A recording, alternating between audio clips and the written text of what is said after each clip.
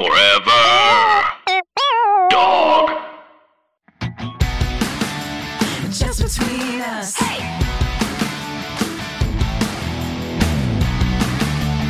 Just between us. Hello! I'm Allison Raskin. I'm a writer, mental health advocate, and proud New Yorker, despite having lived in Los Angeles my entire adult life. Hi, I'm Gabby Dunn. I'm a writer, bicon, bisexual icon, wink, and owner of Celtics merch, even though I was only in Boston for 3 years. Hello! Fancy! Yeah, for someone who was only there for 3 years, I really set a lot of my work in Boston. Well, Celtics are a basketball team? Oh, wow. Oh, wow. Was I right? No, you're right. There you go. Do you have any teams that you are a fan of, Allison?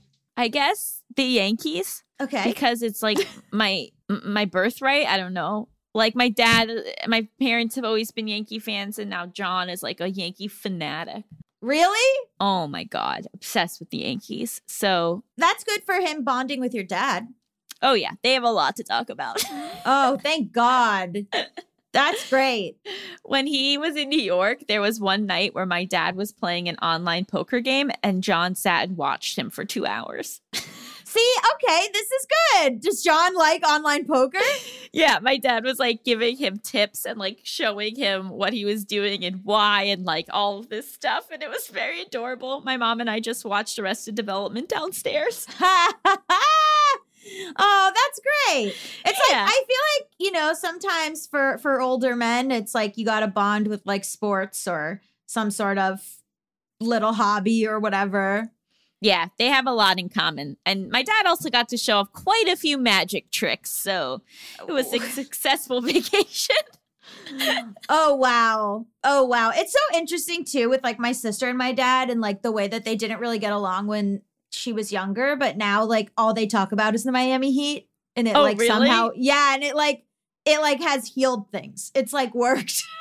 Well, honestly, I get now as an adult why people are into sports, because it is like you're part of this community. And like I've gone to like 3 baseball games this season, which for me is like out of control. And like there is something fun about like when something happens, being surrounded by a bunch of other people that are really excited that thing happened. And also, like, I remember being very interested in when Gondelman and I were dating, my ex, who was a guest on the show, and I were dating in Boston.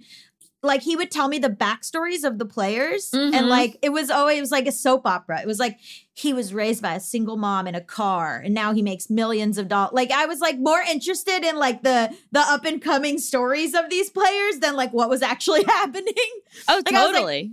They were like, oh, this person like doesn't really, they're not like a super good player, but they're like, you know, maybe like third string or whatever. And I was like, he's my favorite. And they'd be like, well, why is he your favorite? And I'd be like, he had such a tragic story to get to where he is.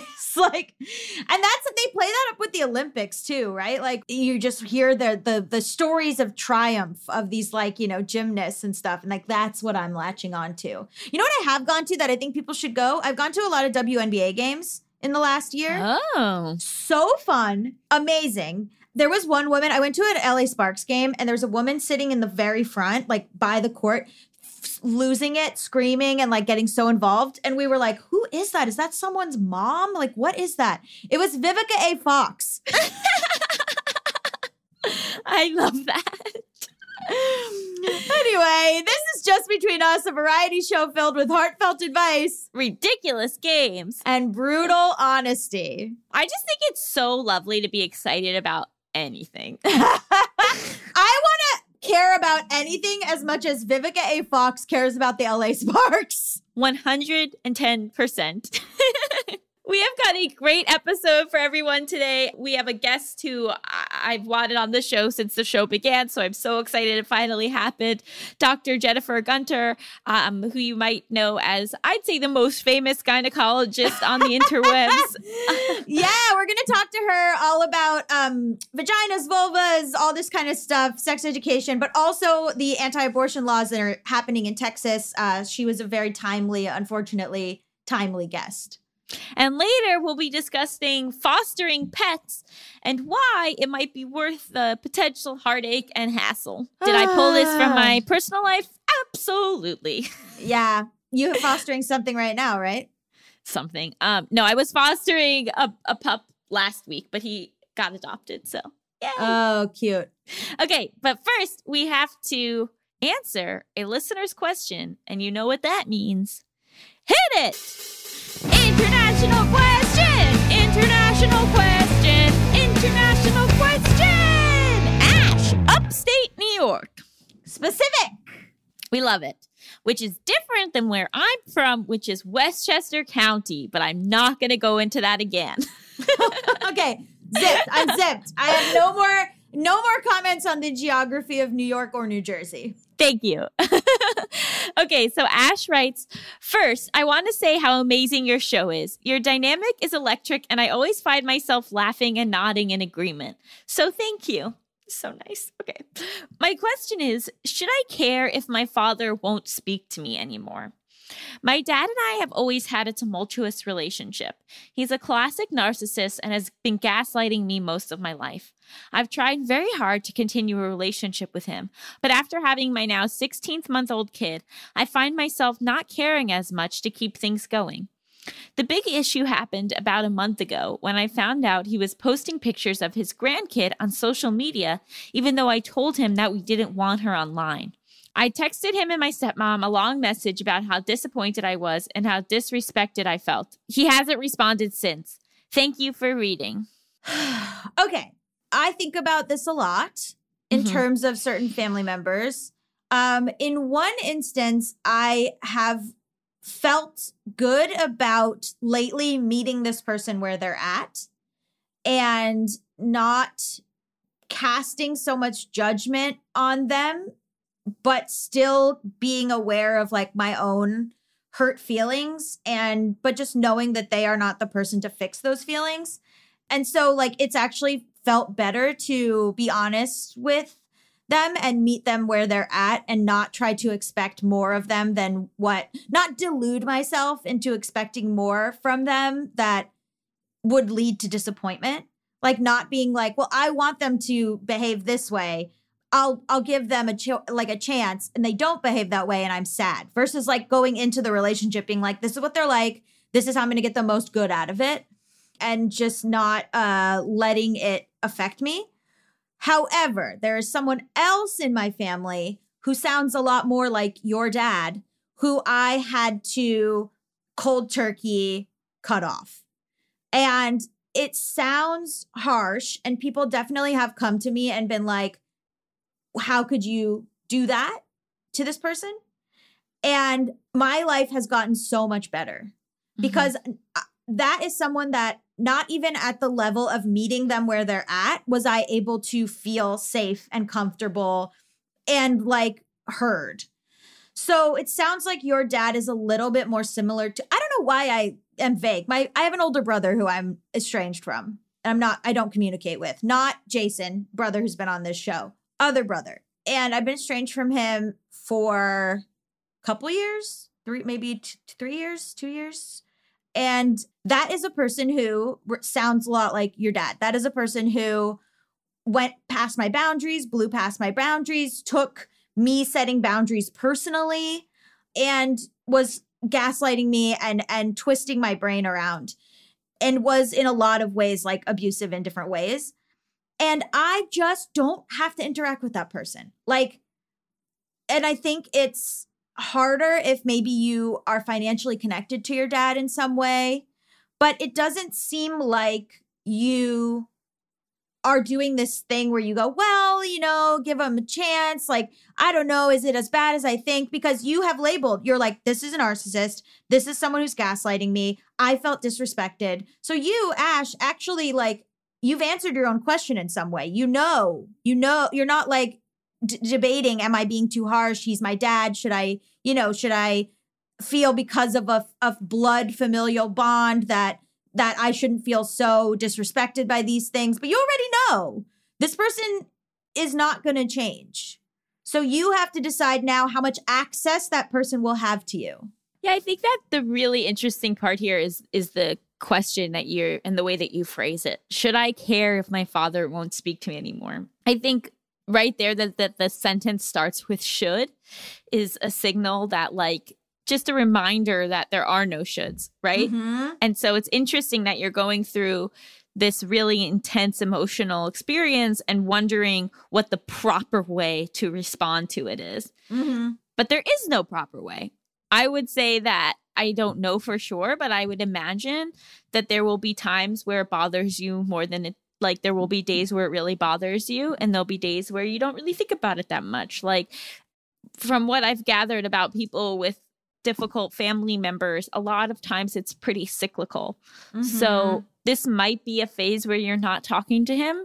And in 6 months, a year, maybe you will be talking to him again. And so I think what might be helpful is just removing the judgment from the situation, adding in the self-compassion that like, this sucks. It sucks that you have such a difficult relationship with your father. It sucks that he broke your boundary. It sucks that he's not replying to you. But in terms of how you should feel or what you should do, there are no shoulds to it. And it will really just be a process of you either daily or weekly or maybe monthly checking in with yourself and saying, okay, how do I feel about this right now? Mm-hmm. In this moment today, do I feel like making the effort to reach out and rekindle things? If the answer is no, you go on to the next day where maybe you ask yourself that. There is no perfect guideline for how to navigate these kind of like dysfunctional family systems. And so all you can really do is like be honest to yourself in the moment. And you might be in a phase where right now for like the next 3 months, it's just way easier not to talk to him. Right. But if you start to realize 3 months from now that like you are missing him and it is affecting you more, then you can reassess. But I think taking it day by day and sort of like taking that pressure off of yourself that there is a way to feel about this, there is a specific way to act around this, there isn't. You get to decide these rules and you get to feel however you end up feeling. Yeah, just because he's your dad doesn't mean he's owed any part of your life that makes you uncomfortable. And you can't control his reaction, but you can control the boundary that you want to set. You don't want your kid on the internet. You made that clear. You said that. You expressed how it hurt you. And now you just have to let go of whatever he's responding to it with. He's going to be immature and ice you out. Okay. Like you said what you needed to say. You know, I think there's also an aspect to people like this, family members like this, where they don't actually want to interact with you as a person. They don't want to hear your wants. They don't want to hear your boundaries, but they want to look like a good person on social media. Like that's kind of an aspect of it. And so like posting the kid is like saying like, look, I'm a grandpa, like I'm a good whatever. And I think also there's some element of sometimes grandparents feeling like they know more about the kid and not letting the parents be the parents or like not letting the parents make decisions. I think it's just up to you how much access he has to the kid. He can't post pictures he can't take. So like, I think also once you have a kid, I've seen this happen a lot where like people are estranged from their parents, but then once they have a kid, they're like, well, they should know their grandparents. They're not owed seeing the kid. Totally. But I also think that there might be a desire to minimize what's happening and to be like, okay, this person's been so difficult for so long. Like my day-to-day life is easier. So therefore it's not that big of a deal that my dad's not talking to me. But the reality is like, that kind of is a big deal. And like, you should let yourself process that. You should let yourself grieve that. You might want to go to therapy just to sort of like talk that through. Like there might be this initial relief that comes from stopping the communication. Yeah. But when you do have a estranged family member, that is a big deal in a lot of ways, like even if you don't really realize it at first. And so I guess my advice would be just to make sure that you're caring for that part of you and that you're, you know, like even if right now it just kind of feels good and like free, that like there's the possibility that this might kind of sneak up on you and to care for yourself when that does happen. And to, you know, many things can be true. It can be the right decision to no longer talk to your dad, but it can still also be a really hard decision. The background on my phone is literally a quote that says, it's okay to be sad while making the right decision. Yeah. That's literally what it says on my phone. Oh, that's amazing. it sucks. Like, especially if you come from a dysfunctional family and you start to see where that's not normal. It really sucks. It hurts. You're missing something that is like kind of fundamental, and it's not fair, and it sucks. Mm-hmm. So letting yourself have the space for that too. You know, but then also just like, again, that this will probably change how you might feel differently one day than the other day. So just sort of keeping in check with yourself. And if you are in a phase right now where it just feels really great not to be talking to him, that's awesome.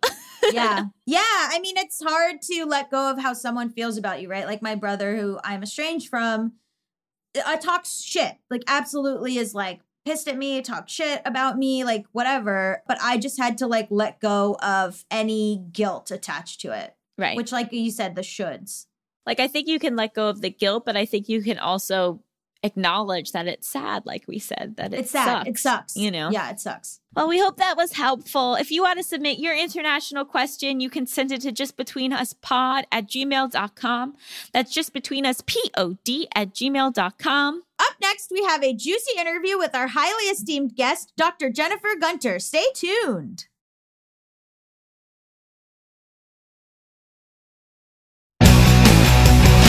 Between us.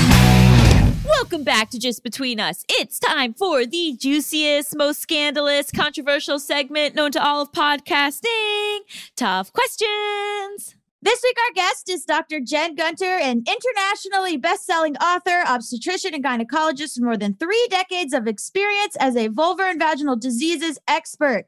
She has a book, The Vagina Bible, which me and Allison luckily got to have and read. And The Guardian calls her the world's most famous and outspoken gynecologist. Welcome to the show. Thank you. Thank you so much for having me. It's so funny. We have so many different guests on the show, but I'm definitely feel like I'm talking to a real celeb here because I've just been following you for so many years. And I think that you have just like started so many important conversations about healthcare and about our bodies and the need to better understand our own bodies. What sort of made you transition from a doctor to more of a public figure? Well, I think I've always had a loud mouth. That's probably. And, I think that I, maybe like a lot of physicians, was very, dismayed about the low quality of information that's out there. I think the COVID-19 pandemic is just a great example of how that is still an ongoing problem, and of how the internet can be an amazing place for health, and it can also be the worst place. It can be both. And the line between the two is not always defined. And I just began to think that and this was a long time ago, maybe like 12 years ago, I guess, was that why is all this content online being written by non-doctors? Why is this information sort of being filtered down through editorial viewpoints, and all of this information that we have as not just as gynecologists, as doctors, but, in my field, obviously it's gynecology, is, how are we in this place where we have this amazing library and yet people know so little about how their bodies work? Like that's a failing. And so I just thought, well, I'm going to fix the medical internet. So here I am. It's also sort of horrible but interesting timing that we're interviewing you this week when there have been all of these abortion laws and, what's going on in Texas. What have you been hearing or doing about that? Like, have you just been overwhelmed this week? Well, I mean, I think that, we all had a little bit of hope, misplaced, obviously, that the Supreme Court would do the right thing. And this idea that you can have basically forced birth vigilantes reporting people for providing medical care, standard medical care. And yet somehow it's okay to give ivermectin for COVID, right? Like it's just so like the cognitive dissonance here about, recognized evidence-based healthcare being illegal. And the fact that, this is where Trump told us we would be going. And this is a promise that he delivered on. And he was working with the people who had this goal in mind, who plotted it all out. And I think we're sort of at the end of not at the end of an awful story. We're at the end of a chapter of a very awful story. And so, yeah, it's been a bit difficult. And I have to say, a bit disappointing, the lack of sort of federal leadership about, they knew this was coming. And even if you don't have a great plan, just telling people that you're aware that there's a problem and we need to do something about it is, that's leadership. And so it's a difficult time, but you know what? It just means that we have to regroup. We need to talk to people on the ground in Texas, sort of the local organizers, to find out what they need. And we need to, put on our thinking caps and move forward. What, as a doctor, when you're seeing the anti-choice people talking, what are you struck by as like they're misinformed? Well, I mean, it's really interesting. It's no different than any other misinformation. They have 3 or 4 talking points that are poorly thought out, that are just wrong. It's propaganda, right? So whether it's anti-mask propaganda, whether it's forced birth propaganda, it's really the same thing. And so, they spew the same lies about, abortion hurting people, which of course is far safer than childbirth. So all this concern about health seems to evaporate when it actually comes to pregnancy that gets maintained. So they have these same talking points. And it's really this idea that it's clearly there as a punishment. These awful laws are there to punish people and, to maintain poverty, to keep people in poverty. These are long-term sort of political strategies.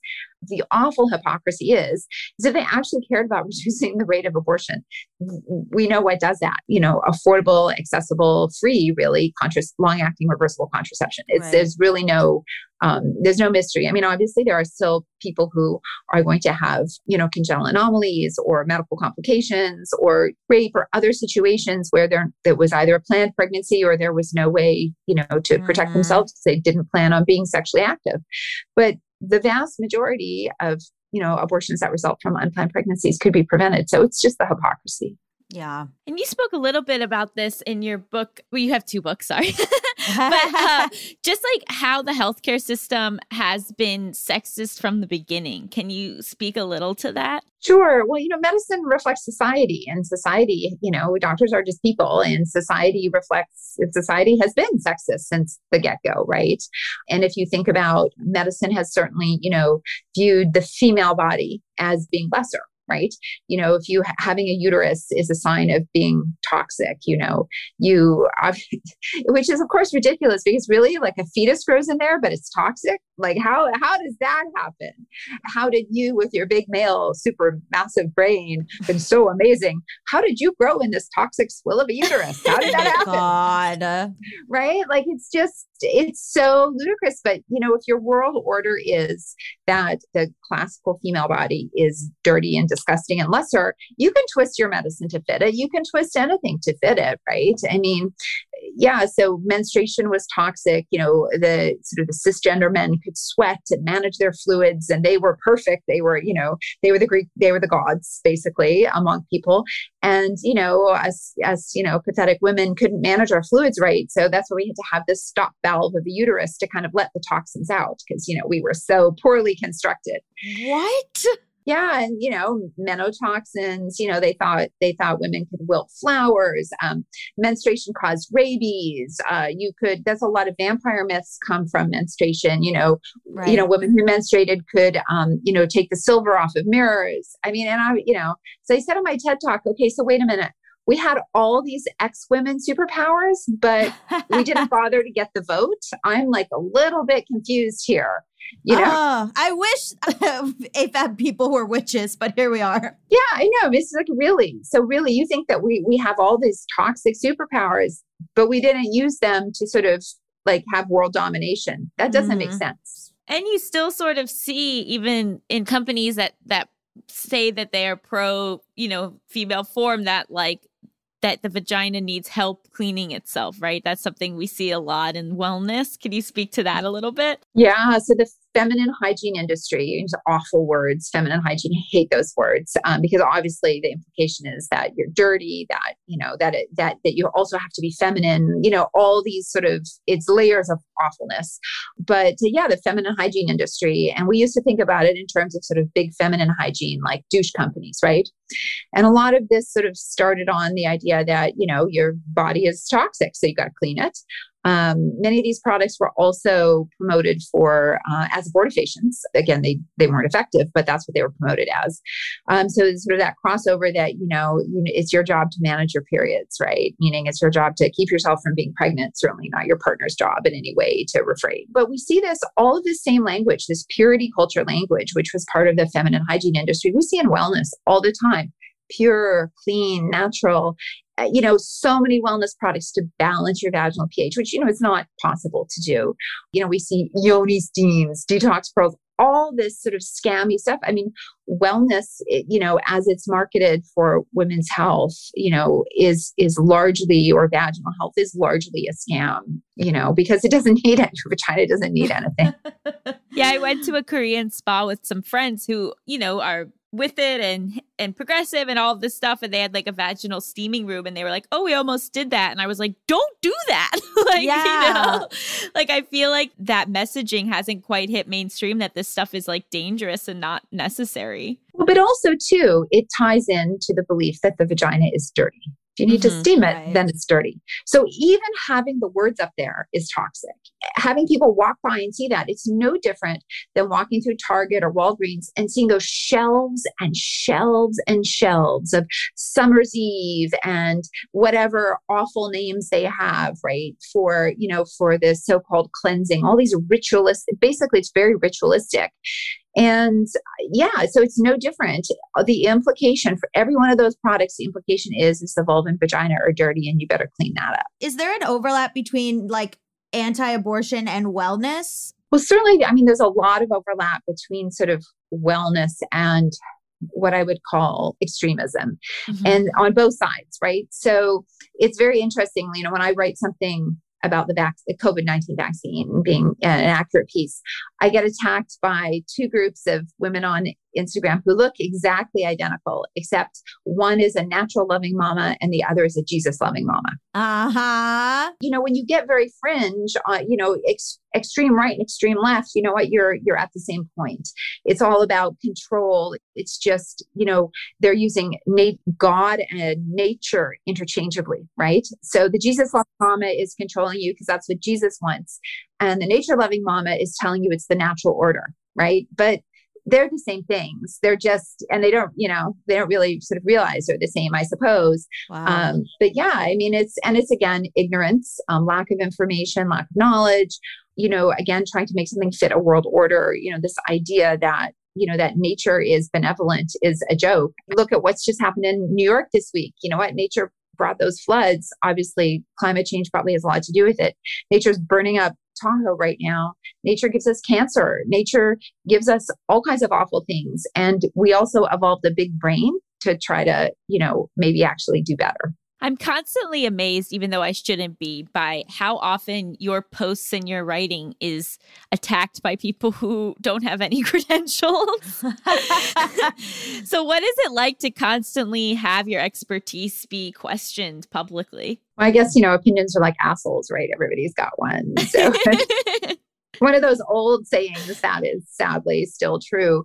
Yeah, I mean, it's fascinating, right? So when people are just, well, you're not right, or well, in my personal experience, and I think this is part of the problem, is that social media is very good because it ties into social, and we're very social creatures in general. And stories tie us in. You know what? That's how thousands of years ago, you would have found out where the water hole was. You would, we would tell stories. We have this collective need to share stories, whether it's in person or to read about it, and we do. Most of us love a good story, right? So social media ties into that. But the problem is people mistake a good story for factual information. And great, 2,000 years ago, when there was no other way to get information from A to B than word of mouth was all you had, and you didn't have any science, or you did not have enough science to understand the world as you were living in it. But science changes. And that's, I think, one of the big issues is that change is frightening to people. And so the idea that science might be different 2 years ago and from now, many people view that as being, well, how could you be right? As opposed to, well, you know what? When you learn more information, you should change. And the analogy I always give people is, imagine when your pilot took off in this clear skies and he had a flight plan for clear skies. And then midway, he gets a radio that there's a big storm ahead. Don't you want him to change with the new information? Or do you want him to just keep flying and saying, well, when I took off, it was clear skies, right? I love that. Yeah. So imagine you're flying a plane and someone's coming up to you and saying, I don't care about that new information for the storm. You fly straight ahead, because when we took off, we were promised it was clear skies, right?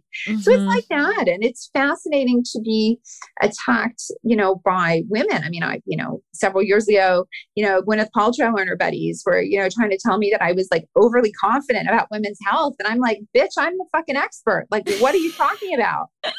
That is the most patriarchal thing in the world, is to tone police a female expert. Like, what are you even talking about? So yeah, I mean, it's hard because there's all these science-ish words and we don't teach biology enough. And so all you can do is sort of keep trying to make a difference, I guess. Well, I was just saying, like, reading the Vagina Bible, you start off kind of explaining the anatomy of like female genitalia and all that.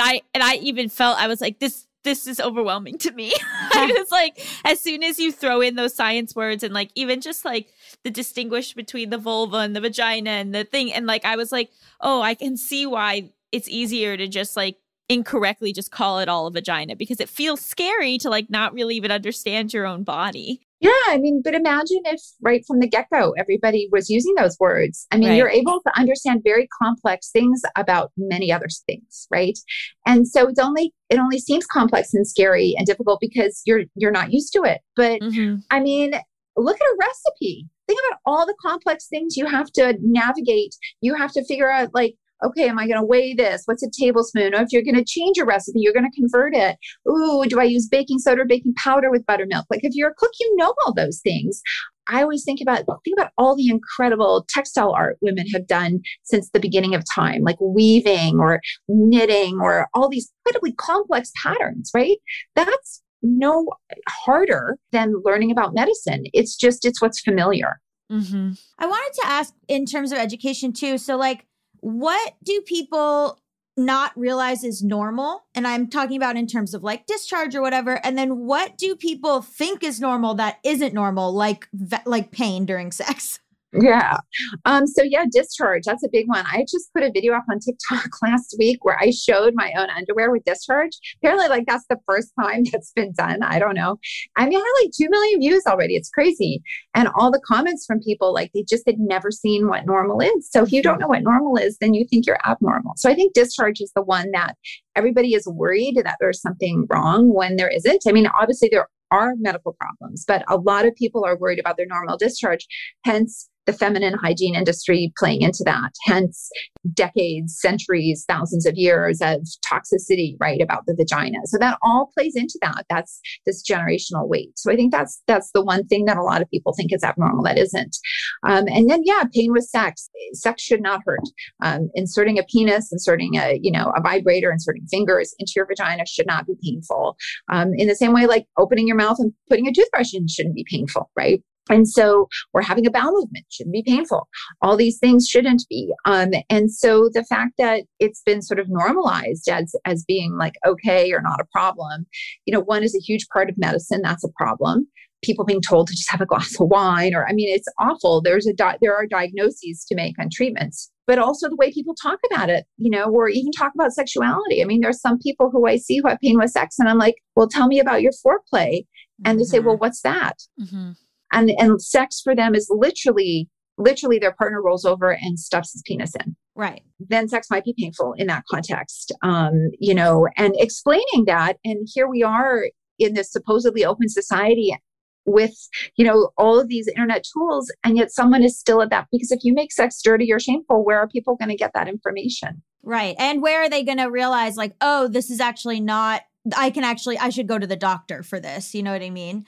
And also maybe the ability to tell a partner, like, I don't want to do penetrative sex. And like, that's perfectly normal and fine. Yeah. I mean, communication, I think, is the key to this. And it's amazing to me how many people can have sex with their partner, but not talk about sex with their partner. Right. And I tell people, sex is it's a physical form of communication. And, if you can't talk about it, then maybe that's a skill to learn, because often people are dying to talk about it. They're just, because of all this awful cultural oppression, patriarchal oppression, and these ideas that we've incorporated, people are afraid to talk about it. But often when people start talking, the other person's like, oh, I'm so glad you brought that up, because I've been wanting to talk about it, right? So, creating these safe spaces to talk and getting away from, I mean, you have to imagine like every single thing we see in sort of the popular press isn't quite the right word, but like standard Hollywood movies, standard TVs, that kind of thing, gives people a perception of of sex that is not like that, right? There is a couple of minutes of gazing eyes, and then all of a sudden, 10 seconds after penetration, there's the most amazing, loud orgasm in the whole world, right? Like it's the most artificially created thing. And people believe that's normal. People truly believe because we don't talk about it. So I always say to people, okay, so what about when you watch the Fast and the Furious? Do you think that's how people drive cars? Yeah. It's a movie. And you know what? We need to change those images because those images are really geared for an incredibly narrow sort of part of the market. And they're also damaging. And so people, if you can't talk about sex, then people look for it in the other places. And the places we're showing them aren't really reflective of how the majority of people want to be having sex. How do you recommend someone starts these conversations? Like, I would imagine it would probably be best not, not during a time when you're being intimate, but like at another time. Like, how do you kind of start when you're like afraid to talk about it? Well, yeah. So talking about it during, not good. Like, for example, if you wanted to eat a different dinner, would you say that while you were being served the dinner that your person had made for you? Right. Or might you sort of think about it on another day in the morning, say, hey, and again, same, instead of saying what you don't like, saying what you like, what you would like. Because sex is about pleasure, using your I words, what I would like, and also not talking about it afterwards either, So this is a non-bedroom discussion. That's really assuming not everybody obviously has sex only in their bedroom, but you want to, I always tell people kind of want to leave the bedroom as a safe space because in general, that's where people are having most of their sex. I mean, or if you're not, you don't want to be lying there next to them fuming because of the conversation you had because you got to sleep too, right? Yeah. And then another thing I wanted to talk about was how do you have difficult conversations with your doctors? If like you're having issues and you're feeling like you're not being heard by them, like, do you have any advice for that? So, yeah, well, I think that, if you feel like you're not being heard, I always tell people it's a good idea to really think about what are the problems that you want fixed or what would you like to go away? If you had a magic wand, like just take pain with sex, for example, and start with that thing. Like, I have this symptom. I have pain with sex. I have vaginal discharge and I'm worried about it, or it's painful. I don't want it to be painful. And then, I think that every question you ask should have an answer. And if someone says, well, I don't know, or that's just the way it is, unless they've given you sort of a reason why. So for example, I might have someone who comes in who's very worried about their vaginal discharge and they're sure their vaginal discharge is abnormal. And maybe they've even seen 3 or 4 doctors who reinforced that by giving them antibiotics when they didn't need it, right? Who kept sort of reinforcing that. And they come to see me and their discharge is perfectly normal. It's perfectly normal. And, I've tested their pH. I've looked under the microscope. I've seen that they've had a negative yeast culture. And so I will explain to them why it's normal, right? So no, so you shouldn't just say, oh, it's normal. You shouldn't worry about it. You should be able to say, the definition of abnormal is this. I've done these tests and you don't tick off on any of those abnormal. Plus, all I do is look at people with vaginal discharge all day long. And your discharge is normal. I have no motivation to tell you that it's normal when it's not, because I treat lots of people with abnormal discharge, And so then at that point, if what you're hearing doesn't sit right for you, then you're probably not in the right physician-patient sort of connection. But also too, I mean, in the same way that, so if somebody gives you an explanation for what's going on that you can understand, then you've probably forged a good bond. But if everything you're hearing, you don't understand or you don't get it, or you don't feel like you're being heard, then you just might need a different style of communication. And that's okay too. I've seen people who I have not been able to get them to believe what I've told them, and they go see another doctor with a different communication style. And that's it. That's great. That's what they needed. Okay. I wanted to ask about, since you've been practicing for a long time, how the medical world has changed as there's been more visibility for trans and non-binary people. How has sort of the language shifted, and how has, what is it like now to be seeing more, let's say, trans men, or trying to feel inclusive of trans women? I'm an AFAB non-binary person. So I was just sort of haven't been to the gynecologist since I came out. So I'm just curious what that's like. Yeah, well, I think that, certainly I've been caring for trans women with vaginal issues for a long time back. I've been doing vaginal health since I started. And so whether you're a trans man with a vagina or a trans woman who, has a vagina that was constructed, I mean, if you have a vagina, I'm happy to see you. For me, it was like all about if you're having a vaginal problem, I'm the person to help you. Right.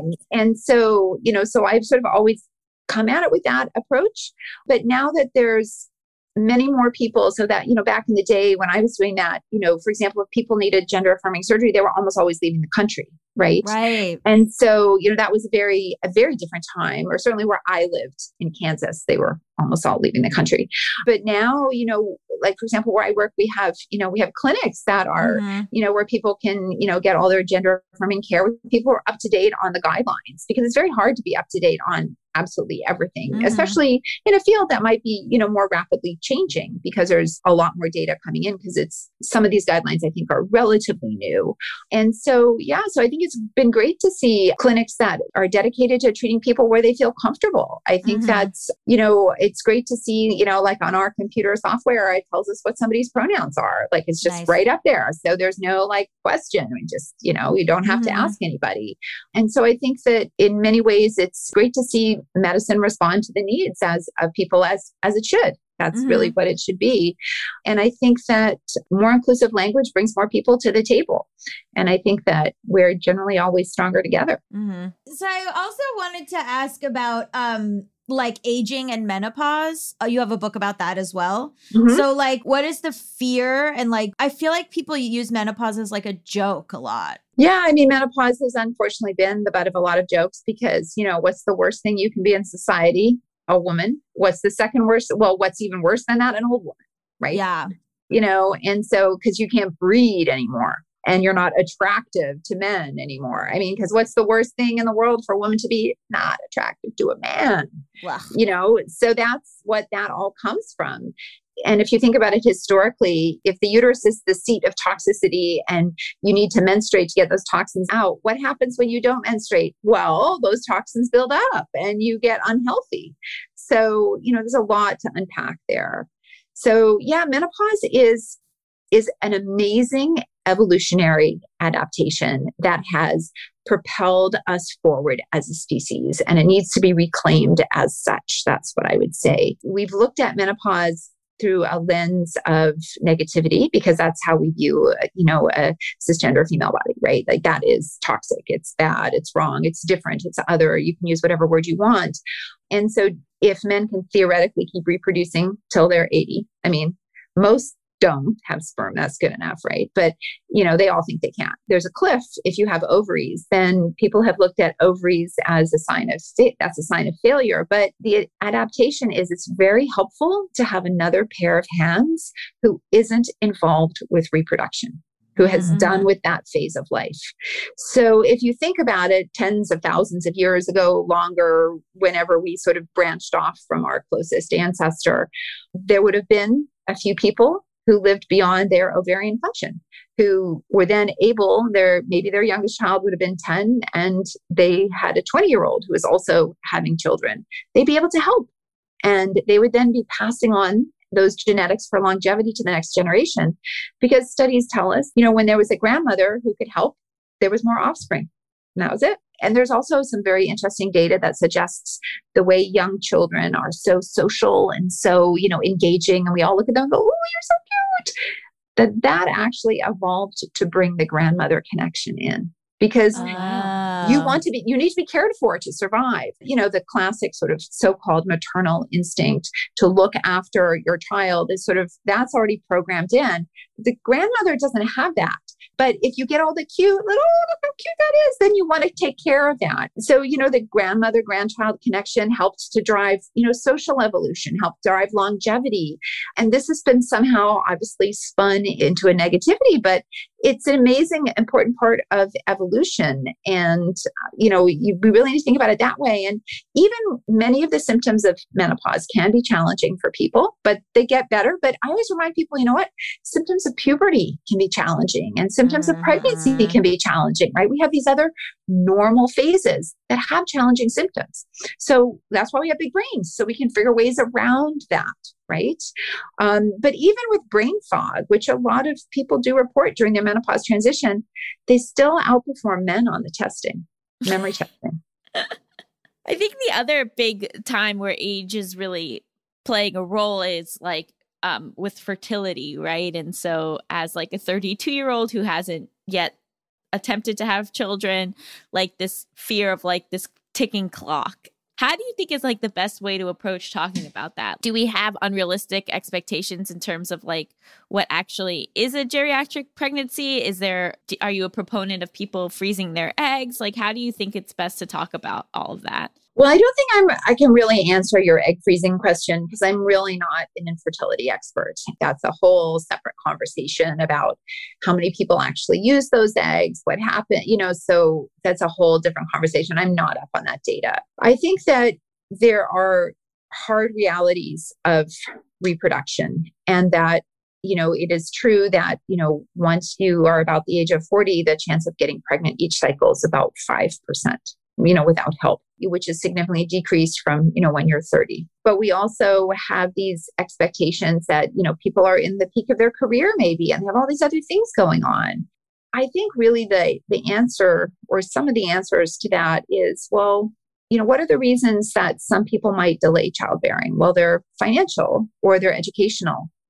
Well, what if we restructured society in a way that people didn't have to make those choices? Right? What if all educational programs had childcare? What if both partners, if you're in a coupleship, were expected to take time off?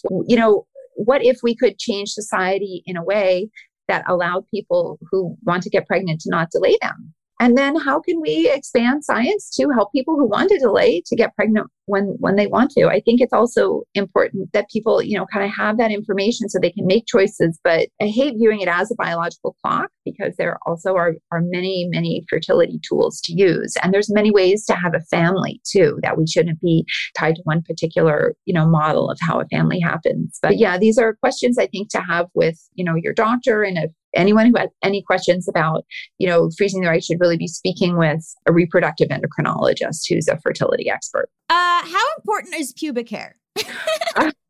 Well, I'd like to live in a world where pubic hair is not a subject of discussion. We talk about it so much for women, and we don't talk about it at all for men, right? Like they don't have all these products.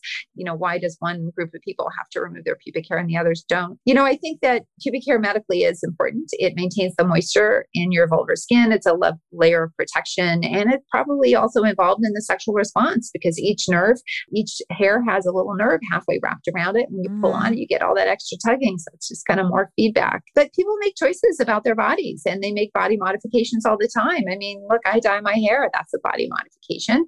Some people have pierced ears. My son has a pierced nose. People do body modifications. People get tattoos. Some are permanent, some are not permanent. And so I just think we should view it as a body modification. And if that's what you like, sometimes there's consequences. And, if you're okay with, if you remove your pubic hair and your skin is drier, then you might have to use a moisturizer. Okay. Being aware that definitely we see people with cuts and abscesses and complications. And, you just have to get all the information and make the choice that works for your body. Now to get unrelevant, would you like to play a game show? Sure. Bring it on. Okay, great. So you and Gabby are my contestants in this game called Hypotheticals. I'll give you a series of scenarios. You can ask any clarifying questions you have, and then you tell me what you would do in those scenarios. And then I just get to decide if I like your answer. Okay. It's not fair and it's not based in science.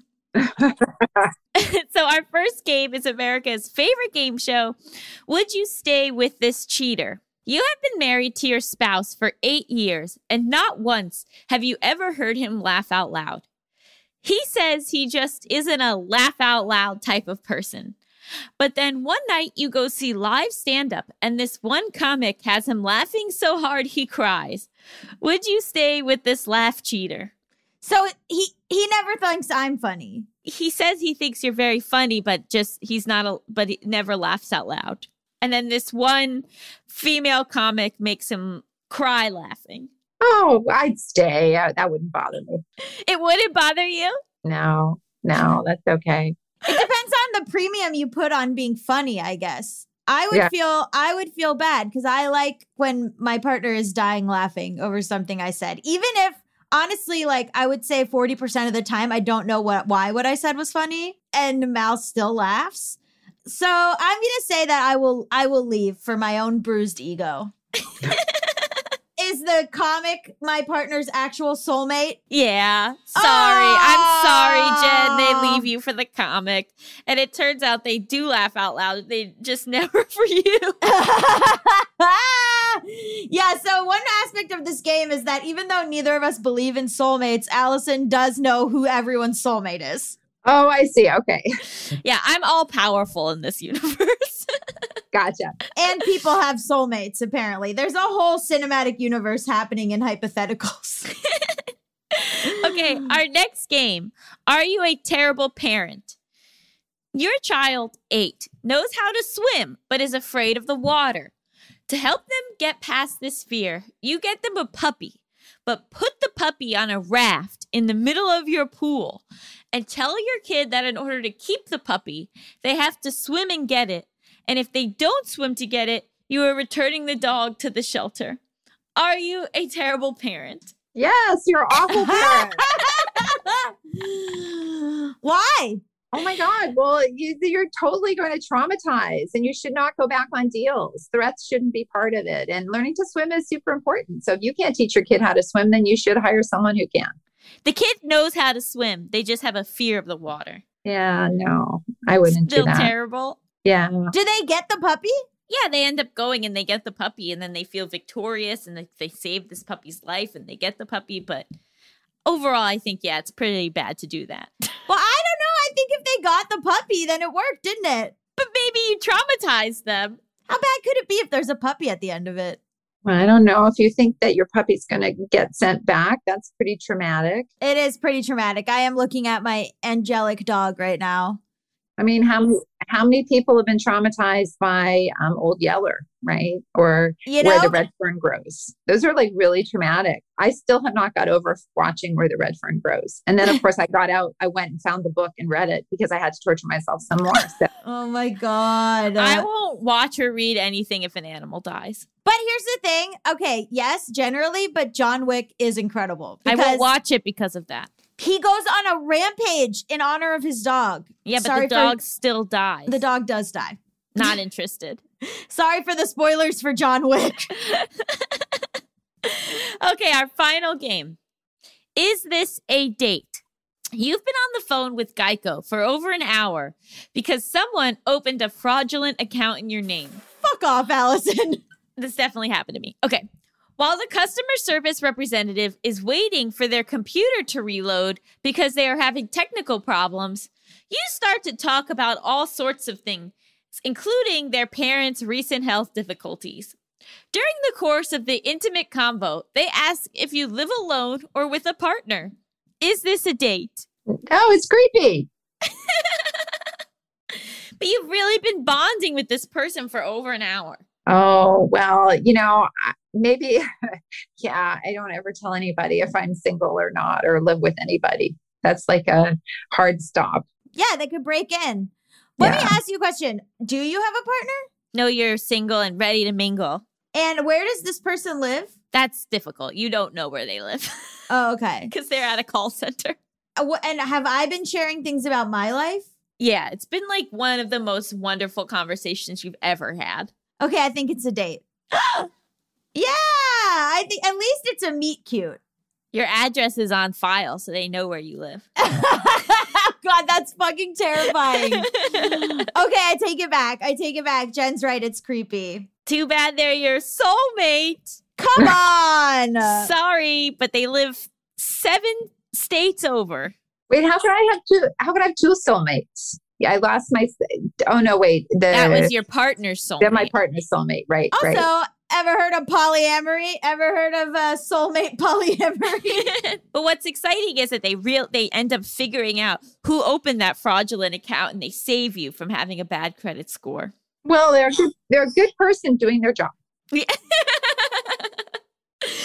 love love boundaries. Thank you so much for joining us. This was so informative and helpful. Where can people find out more about everything that you do? Sure. So people can find me at on Twitter at Dr. Jen Gunter, on Instagram at Dr. Jen Gunter, on TikTok at Dr. Jen Gunter, and Facebook, Dr. Jen Gunter. I know I'm really original. And my blog, which is The Vagenda. So thevagenda.com with a J. Amazing. Wow. Thank you so much. All right. Well, you guys take care. It was super nice to meet you. Thank you. All right. Thanks. Bye. Bye-bye. Stick around after the break. We'll be talking all about fostering pets.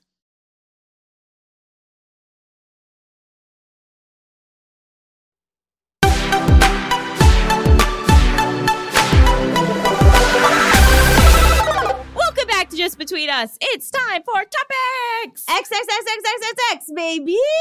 Baby. I like to end on, I think this will be a lighter topics, but who knows? It might also be heartbreaking. What's going on? You foster a lot of dogs. Well, not really. So I have this very complicated relationship with fostering animals where I really want to foster dogs, but it's also really hard. And I've had a couple of times where I've had to take the dog back because it didn't get along with Sugar. And some people in my life don't think it's a good idea for me to foster, but why? Because it's like been difficult and there's been issues. And like the thing that I feel like a lot of people say about fostering animals is like that it'll be too hard for them, and that like to let, you know, that they won't be able to like let the dog or cat or whatever animal go to another home would be too difficult.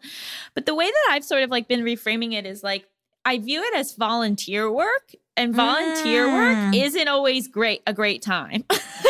Like if you do volunteer work in other communities, like a lot of times it's going to be emotionally draining. It's going to be uncomfortable. It's going to be difficult. And so I think because pet ownership is often viewed as something that like just brings us joy, like you sort of like extend that to fostering, but fostering is actually like volunteerism. Yes. And so that's why I'm like, yeah. So like when I'm cleaning up this dog's poop from like this last dog that we had, and I'm like wary to share this because I don't want to discourage people from fostering animals. But also the reality of it is, you know, like this last dog we had, and part of this is on me that I should not have let him in my room by himself, even though I was checking on him every 10 minutes. He somehow in those 10 minutes shit all over the bed and peed on the pillow, and then was pooping and peeing throughout the house. But the reality is like, he wasn't house trained. He was found in a backyard. Like, I don't think he'd ever lived in a home before. And like the opportunity to get to like, even just for 2 days before he got adopted, like get him used to a home, get him used to like, cuddling with a human. Like when I kissed his head, you could tell he'd like hadn't been kissed before and didn't understand like what that was. And like was like confused by the sound of it, you know? And like, yes, when I was like, when there was poop everywhere and I was like changing my sheets and then poop leaked out on my like kitchen cushions, and I had to build this barricade to try to keep him in the kitchen because I had like stupidly not taken a crate from the rescue organization. Like, you know, like, yes, that was overwhelming, but also it is like so wonderful to like get to do this like mitzvah for these animals. And so I think that like, yes, it was like so hard when like he did get adopted and now he's with another family, but it's really like looking at it as like a mitzvah and as like a really like tangible way that you can give back without leaving your own home, if that makes sense. Yeah. Yeah. I mean, I know that you've had some emotional stuff around like dogs that you loved and wanted to keep and had to let go. Yeah. But a tip that I have is to foster a kind of dog that you wouldn't want to keep, if that makes sense. Oh, okay. So like for me, like Sugar is a very low activity dog. And so if I wanted to get a second dog, which obviously I do, I would want a dog that was a bit more playful, more loving, maybe more likely to like swim in a pool with me or like run around or like, you know, and so if I foster like an elderly Chihuahua, that's not the kind of dog that I would want to keep anyway. And so it's a lot easier to feel like, oh, I'm giving back. But it's like a dog that like I wouldn't, you know, it makes more sense for them to be in a different home anyway for someone that's looking for a dog that's more like that.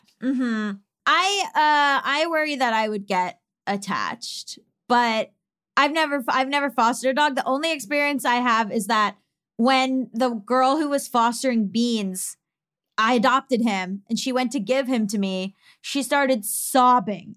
Yeah. And she was like, I was like, I felt like a monster. I was like, should I, and she was like, it's okay. No, I have too many dogs. I can't keep him. Like, it's okay. Like, this is what's supposed to happen. Just go. And I was like, wow, this dog must rule because she is hysterical. But so many things involve complicated emotions. And Right. I don't think that, I guess you have to be the sort of person where like you can compartmentalize, where you can like feel that sadness, but also be like so proud of yourself and like into the fact that you like helped this dog. Yeah. She checks on him. She like follows him on Instagram and checks on him and stuff. I don't want to brag, but Beans is kind of famous. Like, this is like kind of off topic, but so like obviously because of the pandemic, I haven't gone into his new vet. So you just hand him out the window and then the vet tech takes him. So I've never been in. Now they're letting people in with masks. I walk in with Beans. The whole place goes insane. The whole place, everyone is like, Beans! Oh my God, you're Beans' owner. We love him. And I was like, what is going on? Are you like a celebrity? Like, what the fuck? And they were all, and then like a person would walk by and go, Beans! And I was like, what is going on? And then like, the one time I left him there and the doctor, his usual doctor was booked solid. So I had to give him to a different doctor. Then she called me and was like giving me the rundown. And I was like, I thought that you were busy today. And she was like, I was. But then I walked past Beans and I was like, how can I let him see someone else? And I was like, wow. That's so wild. And then I was talking to Mel and I was like, isn't it weird that like Beans has friends we don't know about? Yeah, I mean, dogs are amazing. And I also think there's something to like, it depends on what rescue you're working with, but like there's a lot of foster dogs that I wouldn't feel comfortable taking. And so I just don't take those. So you can like this groomer, be kind of specific about the types of dogs that you're willing to take and thoughtful about when in your life you have the time to take them and how much, you know, and like this isn't like a decision you should just like go into willy-nilly and be like, give me any dog for any amount of time. But like you can be thoughtful about it. And like, you know, so I can only take dogs that get along with other dogs. Right. You know, like I prefer to take hypoallergenic dogs when possible. I tend to take smaller dogs, you know, and so you don't have to just be like, well, I'm fostering, so I shall take this pregnant pit bull that's going and help it give birth to 8 puppies, you know? Yeah. So there's different levels of fostering, but I just really, it's been one of my favorite things that I've been able to do. And it's just something like I wanted to talk about and like kind of spread the word about in a way. Also, the dog that shit everywhere got adopted after 2 days. Yeah. Wow. When we went to pick him up, we knew that he had a meet and greet on Friday. Got it. But I'll be honest, like there was like after that first day, I emailed and was like, I'm sorry, but this dog is not housebroken at all. And like, I don't know how to house train a dog. And therefore, if they don't get adopted, I think they should go to a foster with more experience with that. And then in the next 24 hours, John and I just so fell in love with this dog that like I emailed back being like, actually, I'll figure it out. If this dog doesn't get adopted, we'll figure it out. Oh, that's so sweet. But then he did get adopted and it's, you know, and that's wonderful. But I don't know, it's just like a really cool life experience that I think if you frame it correctly in your mind, then you can like, yes, there will be difficulties and there will be the loss of like when and if they do get adopted, but it's also like just looking at it as volunteer work and as a mitzvah and as something you're doing for this other thing versus like, oh, this thing makes me feel good, if that makes sense. Yeah. Can be really powerful and wonderful.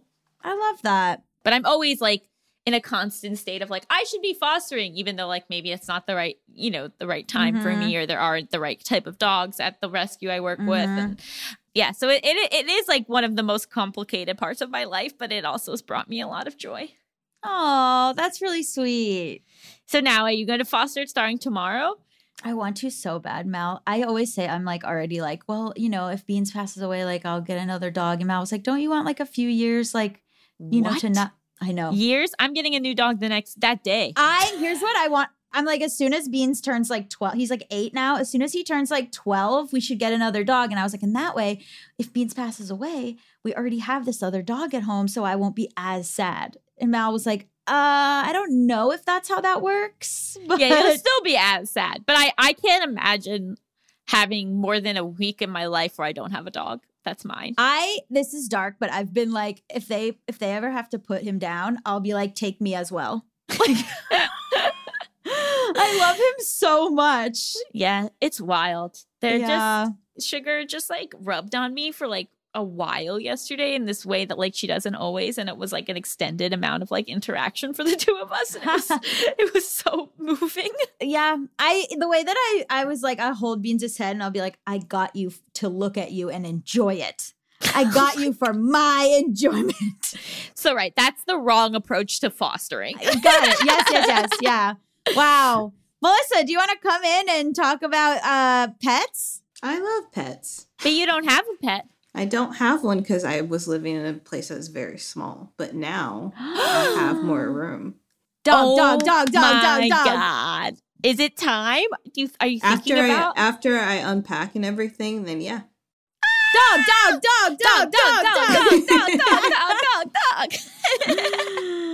So my recommendation to you is to foster to adopt. Okay. To make sure that like, because I'm assuming you're going to rescue a dog, or else we'd have to just never. I know I'm going to like. I've already got someone like using stem cells and stuff to create a dog for me. No! It's so funny because I don't have any Republican friends, but I do have friends who have bought from breeders, and it's like really tough for me.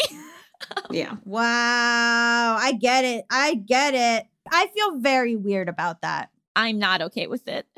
No, I don't like it. It makes me freak out. But so why you should foster or adopt is because that way you can make sure that like this dog is like works with you and your lifestyle. And like obviously when you have a rescue dog, they're not going to be their true selves right away.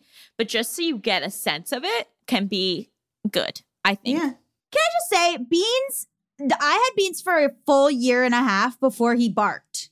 Before he started barking. And then I was like, you don't bark? What is this? But his real personality came out. Although Mal thinks that he learned how to bark at the dog park and we had him hanging out with bad influences. Interesting.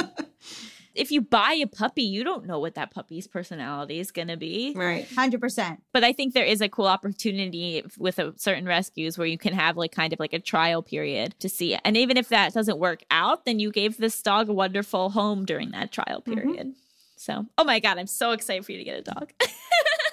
So what do we rate this episode? I rate it 11 out of 10 boundaries regarding your child. Ooh, love it. Melissa? First, I just want to say that the first email that I sent to Dr. Gunter was on October 3rd, 2019. So it's almost 2 years to the day that we first reached out. So I'm happy that we finally got her on. Never give up, never surrender. Right. Wow. So I want to rate this 150 out of 100 vagindas. Yes, nice. I love it. And I will rate it 27 out of 21 pooches. Pooches. Well, thank you to Dr. Jennifer Gunter for being our guest after 2 whole years. Just Between Us is a Forever Dog production hosted by me, Allison Raskin. And me, Gabby Dunn. Produced by Melissa D. Montz. Executive produced by Brett Boehm, Joe Cilio, and Alex Ramsey. Brendan Burns composed our killer theme music. To listen to this podcast ad-free, sign up for Forever Dog Plus at foreverdogpodcast.com/plus. And check out video clips of our podcast on YouTube at youtube.com/foreverdogteam or on our channel, youtube.com/justbetweenusshow. Make sure to follow us on Twitter, Instagram, and Facebook at Forever Dog Team to keep up with all the latest Forever Dog news. Also on Instagram at Allison Raskin, at Gabby Road, and at She Is Not Melissa. Bye! Forever Dog.